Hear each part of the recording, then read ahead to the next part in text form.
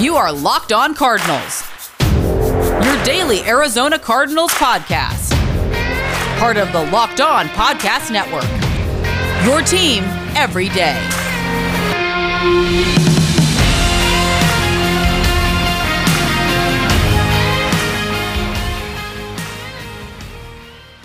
Forte the last couple off seasons. I mean, you look at Brooks Reed, Robert Alford, these guys that, for whatever reason, teams are willing to part ways with them to create a little bit more cap space, and they just haven't translated for the Cardinals. They haven't made an impact.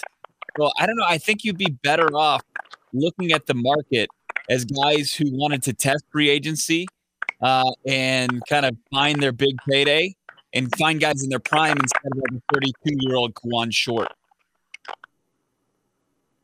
in those types.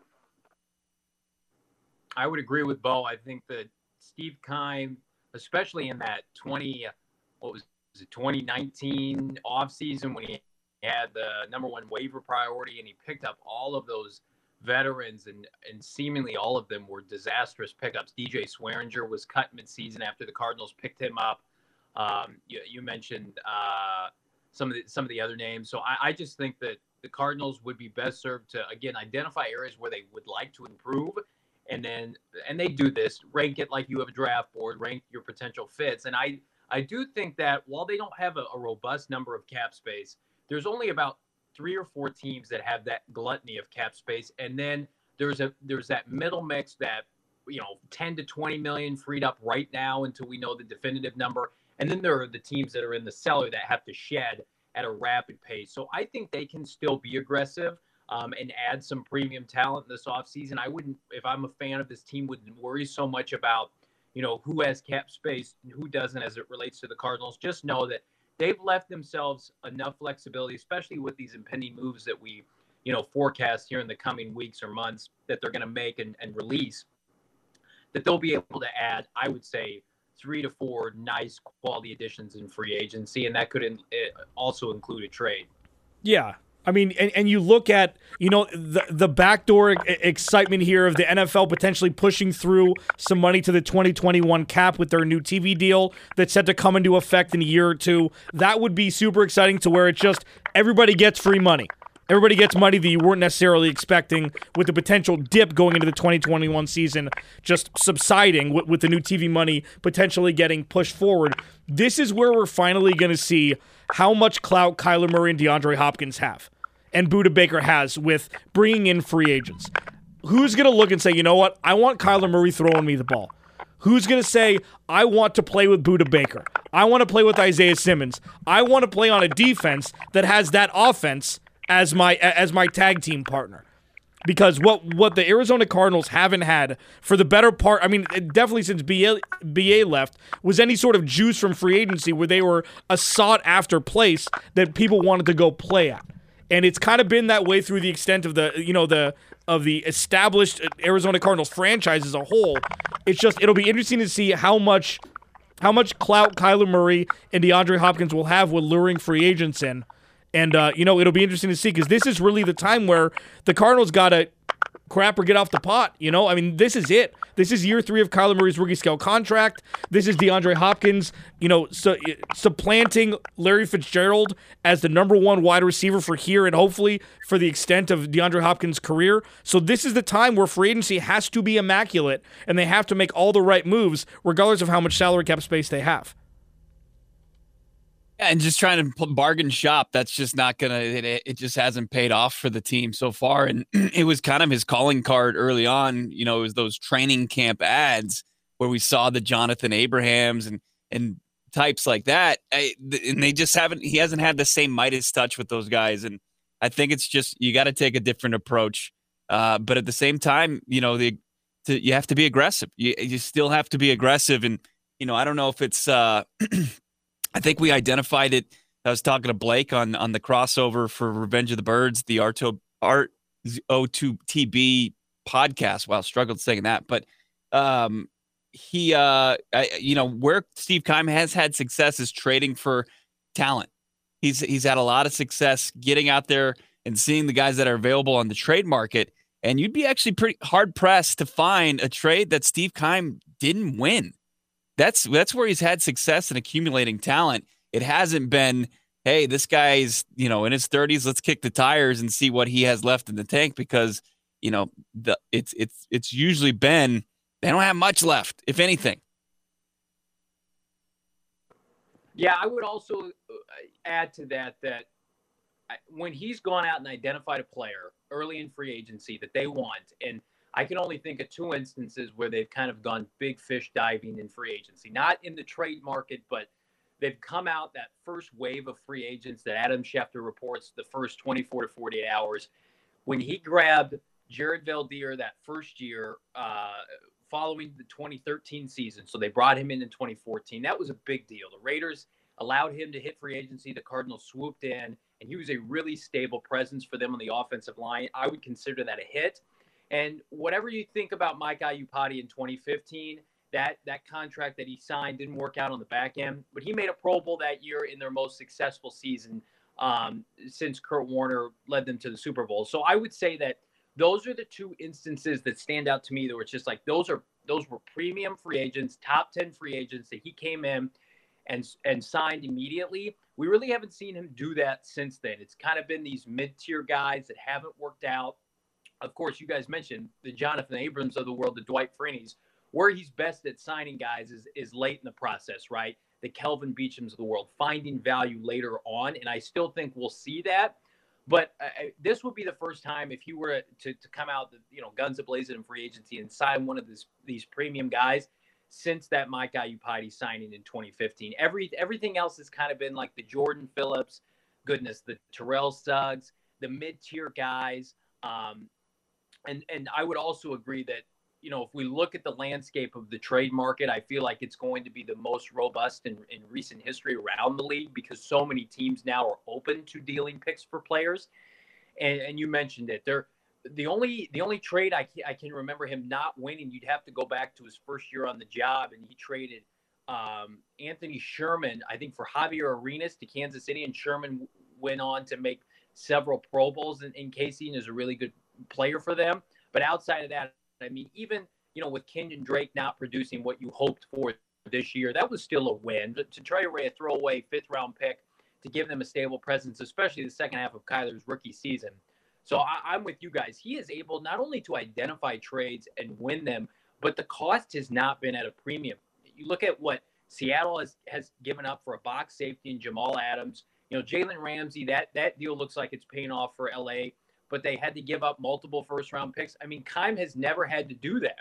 And you could push back and say that, well, his first-round picks are anything to write home about, so maybe it's time to throw some gasoline on the fire and dangle pick 16. And I would agree that I think that is something they should explore. I don't know right now the player that's available, and we could hear more, that would fit a first-round price tag. In prior off seasons, we had heard about Jamal Adams and Jalen Ramsey and some of these other guys. Right now, and the Khalil Macks of the world. Right now, that's just not feasible. I do think, though, there will be a very robust market to deal day 2 picks for really good players. We talked about Marshawn Lattimore on our live stream last week. That's the name I'm infatuated with, just because of his reputation, his age. I don't think he's going to cost you pick 16, given the contract you're going to have to pay him. And the fact that he had a down year for himself this past year, but he's only 24 years old. So, I mean, if there is that showstopper name that we don't think is available that becomes available, then I would definitely be totally content dealing pick 16. But right now, it just doesn't look like that player is available. So day 2 picks, I think that's where Keim's made his bread and butter, with Hopkins and Chandler Jones. And then, of course, Carson Palmer for a couple throwaway day 3 picks. So you can take it to the bank that he's at least going to get some production out of trading for a star player. Alex, Clancy, Bo Brack, Locked on Cardinals. Johnny Venerable from Revenge of the Birds doing the second leg of the crossover edition that we have here. You can check out Bo and the Revenge of the Birds with Blake Murphy. I feel Blake is kind of missing out here. He could have had him come on too. Coming up next, and you'll be able to listen to this on the podcast when it's posted in about an hour from now, Daniel Jeremiah, one of the best in the business with mock drafts. He has the Arizona Cardinals taking somebody that Bo may not necessarily agree with, but I do, and that's my favorite type of mock draft. We will talk about that next. Locked on Cardinals. But first, it's time to talk about our friends at betonline.ag. BetOnline is the fast and easiest way to bet on all your sports action. Football might be over, but college basketball and the NHL are in full swing. NBA, there's games all the time. March Madness is coming up. BetOnline even covers awards, TV shows, and reality TV. There's real-time updated odds and props on almost anything you can imagine. BetOnline has you covered for all the news, scores, and odds. It's the best way to place your bets, and it's free to sign up. Head to the website or use your mobile device to sign up today and receive your 50% welcome bonus on your first deposit. BetOnline, your online sportsbook experts. Use promo code LOCKEDON. Welcome back. Locked on Cardinals. Alex Clancy, Bo Brack, and Johnny Venerable from Revenge of the Birds. All talking here. We rip through options for the Cardinals, what they need to do with the open salary cap space. One more thing to put a button on that. Bargain buys aren't going to get the Cardinals to where they need to be. And that's going to be an issue. And you're right. With Steve Keim, the bargain things at the end of with the Kelvin Beachums, et cetera, that's where he's made his bread. But I mean, the Cardinals need high-impact guys, and that's the difficult part of the situation they're in right now, where if they only have 3 picks, or they have 4 picks, they don't have a 4th or a 6th round pick in this year's draft, unless you're going to trade for proven talent with one of those picks, you've got to have B- or B-level talent. You just can't bring in a Kelvin Beachum and hope that he's going to be the bookend all year like he was. So that's a difficult part for this offseason. And, pending who they're going to release and what salary cap relief they'll get from that, and if the salary cap inevitably goes up because of the TV deal, it'll change things. But, Bo, it's not going to be bargain buys buying them wins this year. They're past that part of the progression of everything. They're going to need high-impact guys, and that's the issue they're going to face. Yeah, I mean, they need to get the equipment necessary to compete at the level. Like, as far as to use the analogy as far as car racing, it's probably poor analogy, but like you need to have your car souped up enough to compete with the other ones, especially in your division. The Arizona Cardinals don't have that, and you're not going to find that. Like you need to start playing with the big boys, and in order to do that, you have to start winning and getting involved in this arms race. It's not going to go, hey, here are a couple spare parts here. Let's just throw them in there and just see if they have anything left in the tank. I mean, that's just not a sound approach for the Arizona Cardinals, especially at this stage in the rebuild. It's fine if you're finding like stopgap guys when you were a 3-win team, when you were a 5-win team.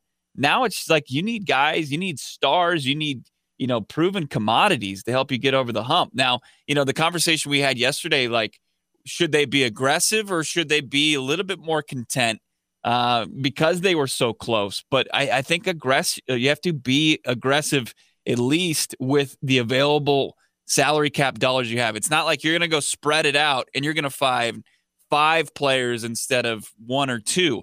I think the Cardinals at this point would benefit from finding 2 bona fide guys. Yeah, I would agree with that. And I think the age-old saying where to compete for a Super Bowl, you have to have something to the effect of like 10 Pro Bowlers on your roster, 5 on each side of the ball, and then the next tier would be you can't have any glaring liabilities. The Cardinals they don't have 10 Pro Bowlers on their team, but then they have huge liabilities on their defensive line, in their secondary. You could argue at the opposite inside linebacker spot to Isaiah Simmons. What is the interior offensive line look like? So I would agree. I think that the middling depth signings are very much a thing of the past. I just don't think you can afford to do that in the NFC West. I mean, you look at how aggressive Seattle was making an in-season trade for somebody like Carlos Dunlap on top of dealing away capital for Jamal Adams. Everything the Rams do screams aggressive nature. They're not interested in these low-tier signings, high reward. And then you'll say what you want about San Francisco. They traded picks for Jimmy Garoppolo. They traded picks for Dee Ford. They traded DeForest Buckner away to get an additional first-round pick. They hit on that. So while their approach, as compared to the rest of the division, may be a little unconventional, it's working for them. And I think most people assume that they're going to go, big fish hunting or big sea hunting or whatever you want to call it for a quarterback, whether it's a Deshaun Watson, God forbid, or a Kirk Cousins. So, yeah, the Cardinals aren't going to get by. If you're scrolling down on the top 50 free agents for PFF and you're hitting on, guys in the 40s, that's not what's going to do it this year. I would agree with both of you. I think that the sense of urgency has to be, we're going to be able to bring in guys at this position because, number one, their liabilities previously, the people that occupied that spot, and number two is we just need more high-end talent. And there's a concern with your roster getting too top-heavy, but I do think that they've shown last year that they can be competitive with just about everybody. I mean, outside of the Buffalo game and maybe the San Francisco game in Week 16, they didn't look like overly dejected to the point where they just weren't competitive. And that's great. They've gotten to that point. But you guys mentioned it last week. It's like, how do you get over that average 7-9, 8-8 hump?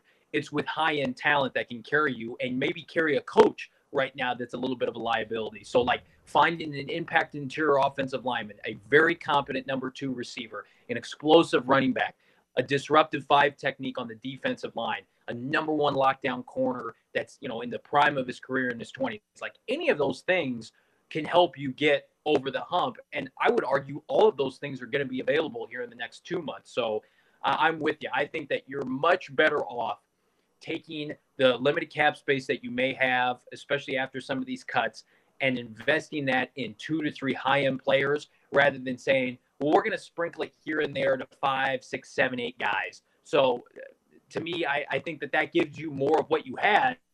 And I'd argue that you could be even worse off because the schedule won't break like it did a year ago. Yeah, for sure. I mean, there's a difference between free agents that can't get jobs and free agents that are cap casualty free agents.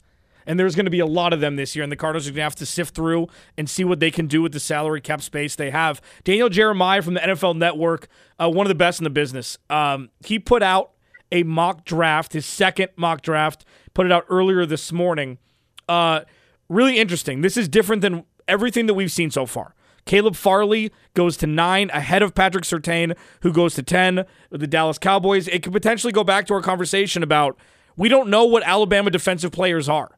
Because they have such a high potent offense that they're playing against, it's all opportunistic. It doesn't matter. You get burned for a 70-yard touchdown, Jalen Waddle or Devontae Smith are coming right back and scoring in less time than the opposing team scored. So that's interesting. Micah Parsons, he has him going 7 to Detroit, so that's far away. Kyle Pitts is top 6, but he has the Cardinals taking Elijah Vera Tucker, the guard from USC. Listen, this would fill a need. And this goes back to Bo and Mai's conversation that we've had for the last couple weeks. He thinks corner, I think offensive lineman, and we both understand that there are way more needs than just that, but you can only draft one player per pick. And barring any sort of trade back, which I'm starting to talk myself into, I still think offensive line is the right choice when you can potentially bring in another offensive lineman during free agency, and then you have a strength going in to the regular season. But when you see offensive linemen there, I know that you understand, obviously, that offensive line is definitely a position of need as well. But when you see an offensive lineman taken by the Cardinals at 16, what are your initial thoughts?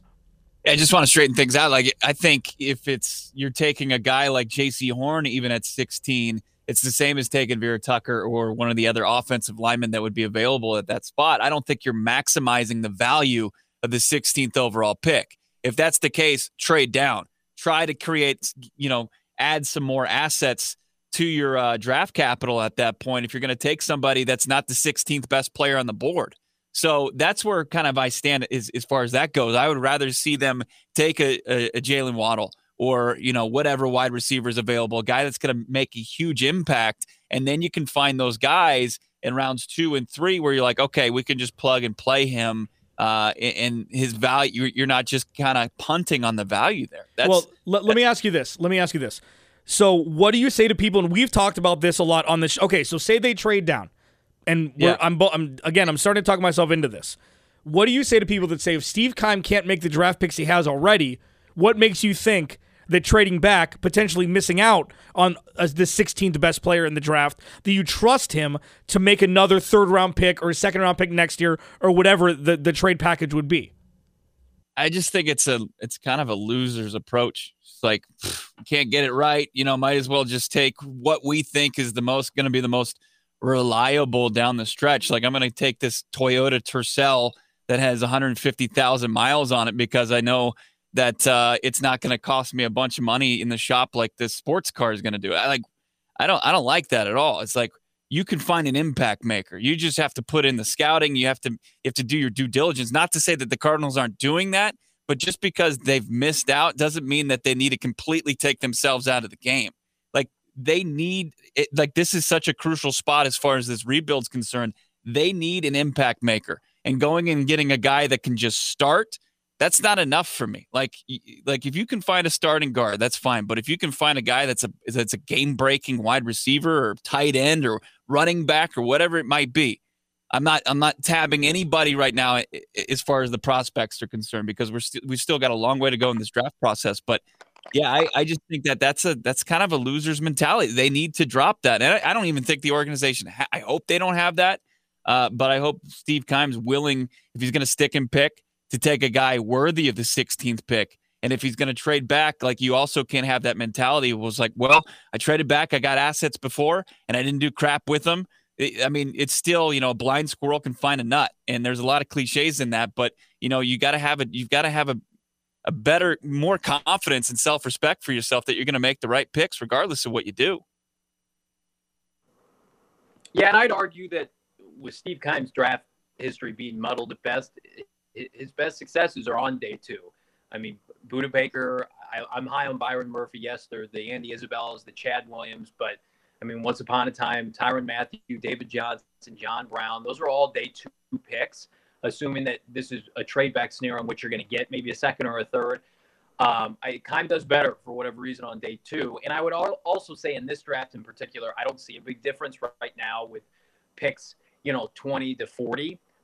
There's only so many elite and high-end talent. This year's draft is so muddled with everything that went on in the kind of limited college football season that we got. You really are guessing. So, I don't know if there's going to be an opportunity to trade down, just because, outside of those premium quarterbacks and, 2 to 3 to 4 really high-end for sure players.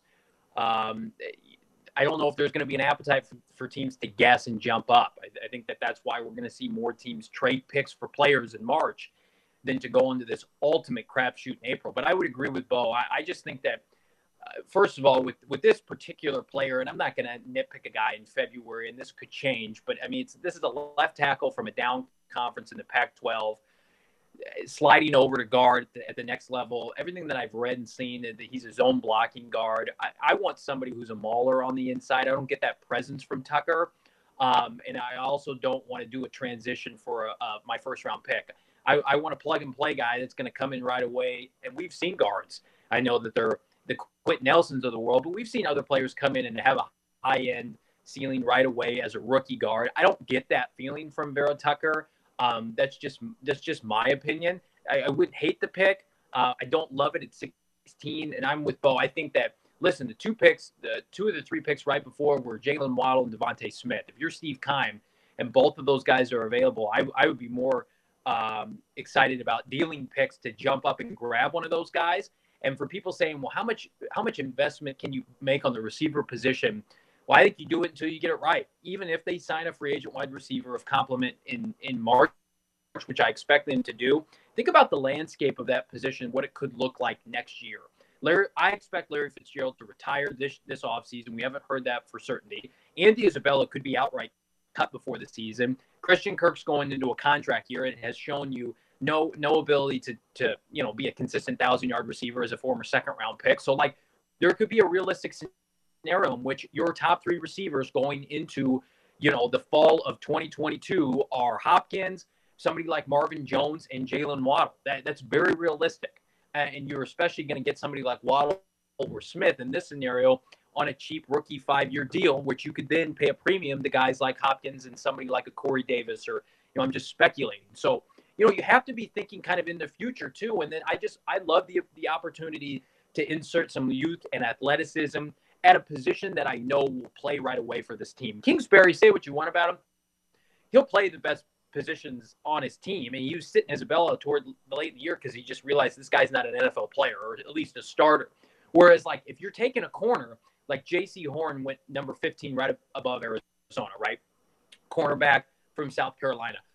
I said this last week. Are we sure Vance Joseph's going to play him over some veteran players that have, maybe a little bit more experience and know his scheme? Maybe, certainly not more athletic than Horn, But we know that if Devontae Smith gets drafted by the Cardinals, like he's starting and playing right away in 3 and 4 receiver sets. He's getting snaps and targets. And I think that was one of the most frustrating things that we saw this year with the Isaiah Simmons situation. When Isaiah Simmons didn't play the majority of the snaps on defense, and then you're watching, Tristan Wirfs play every snap at right tackle, be baptism by fire. He was solid early in the year, and then late in the year, he's a borderline all-pro, right?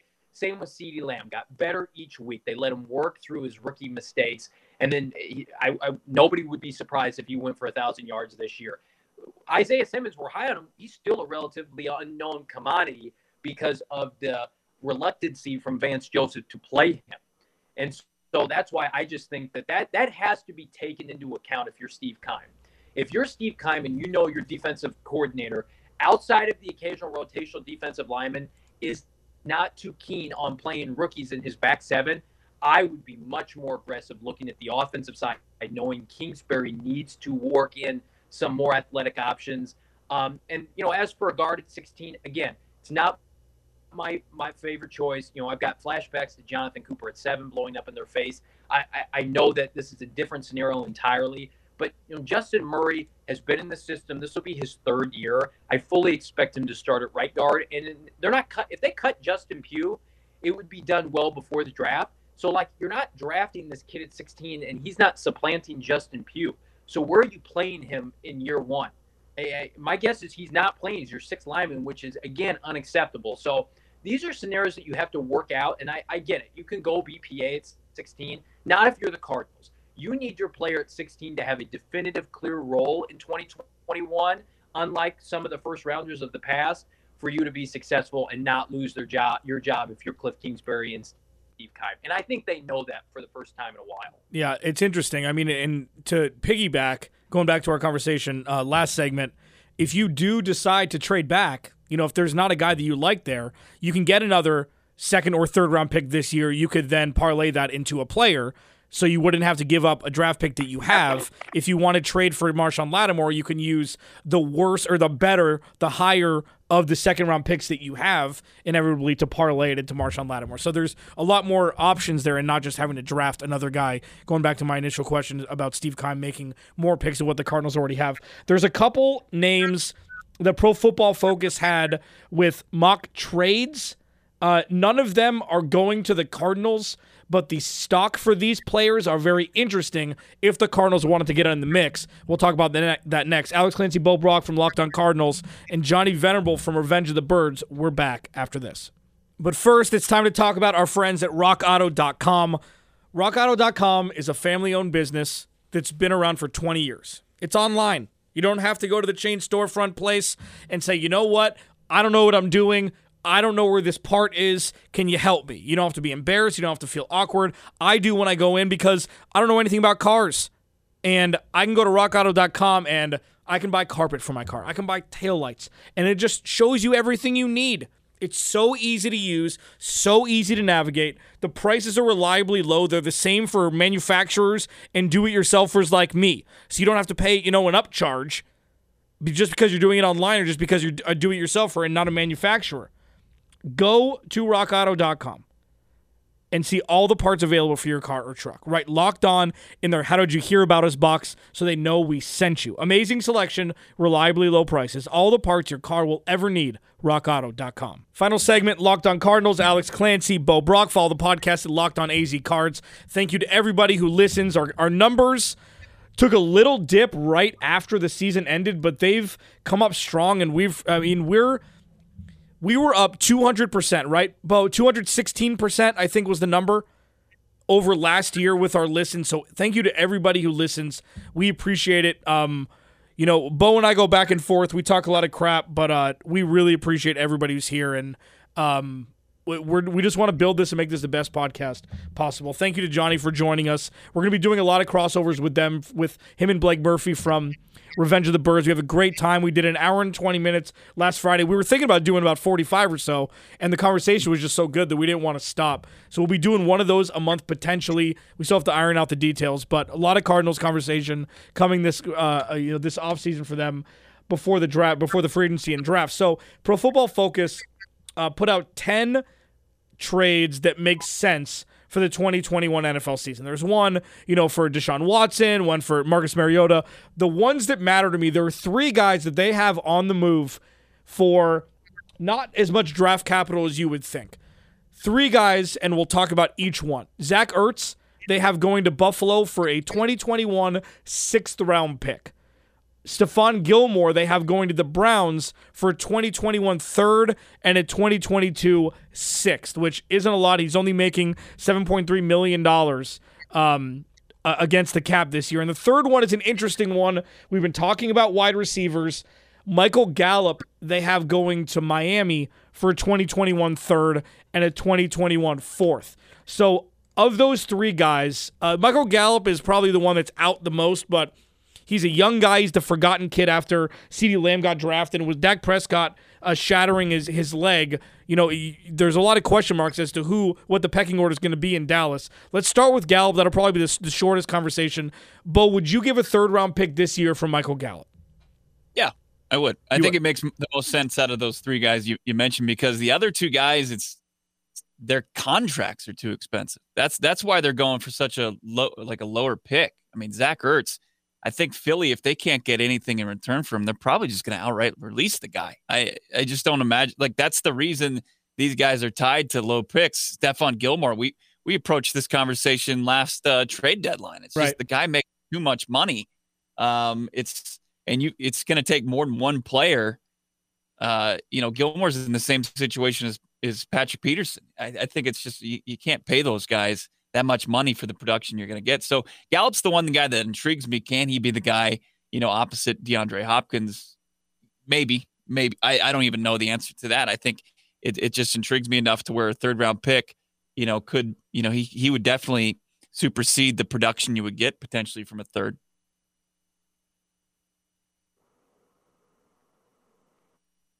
I would go a resounding yes. I think that is one of the better options the Cardinals have, and I would not be surprised to see them sniff around this market if they deemed the free agent wide receiver market, number 1, too expensive from a dollar standpoint, and number 2, too risky with guys health permitting. The Corey Davises, the Sammy Watkins, does Kenny Galladay get tagged? Does Allen Robinson get tagged?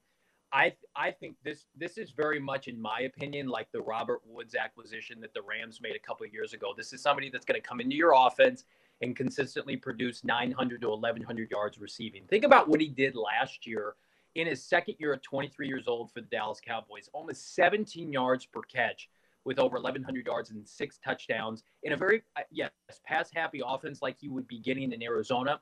But now he would be the clear defined number 2 outside of DeAndre Hopkins, and still very competent numbers this year, a little over 800 yards with the Andy Daltons of the world. I mean, they had very horrific QB stat lines at certain points of the season, especially when Dalton went out with a concussion. So it says the 3rd and the 4th. I would be comfortable with that. Then the question becomes, though, what do you do at corner? You're probably more than likely, because Gallup would need an extension at some point, because his cap limitation this year is, I think it's like 1 year, $2.8 million or $2.3 million. So you wouldn't have to pay him right now. Then you have to go out and pivot, re-sign a Patrick Peterson. And then I guess you could be more aggressive in the 1st round, maybe try to take a high-end corner. But I just think that trading away a 3rd, it wouldn't stop me from trading away my 2nd and getting somebody competent to come in and play corner. I just think that if you're trading picks for a receiver, you're more than likely going to have to spend money on it, like a Jason Verrett, somebody like that. Whereas the Marshawn Lattimore pipe dream of mine would likely be dead. But Gallup at 24 years old, and just a proven NFL commodity that could come in, and his team is not allowing him to walk. I mean, like, the only reason he's leaving is because of the CeeDee Lamb fell into their lap. Had he not, they would absolutely extend him. Whereas a lot of these free agent wide receivers, there's legitimate question marks, and the guys without question marks, they're going to be retained somehow by their team, at least for another season. So I actually like this the most. I'll agree with Bo. The Ertz situation does not appeal to me at all. But Gallup at 24, 17 yards per catch last year, that's exactly what Arizona needs. Alex Clancy, Bo Brack, Locked on Cardinals. Johnny Venerable from Revenge of the Birds. Thanks, Johnny, for joining us, man. This was fun. and we'll be doing it again soon. Hang on. Get my mic. Thanks, guys, for having me. I appreciate it. Hope to do it again soon. And Bo and I will talk to you tomorrow. Locked On Cardinals.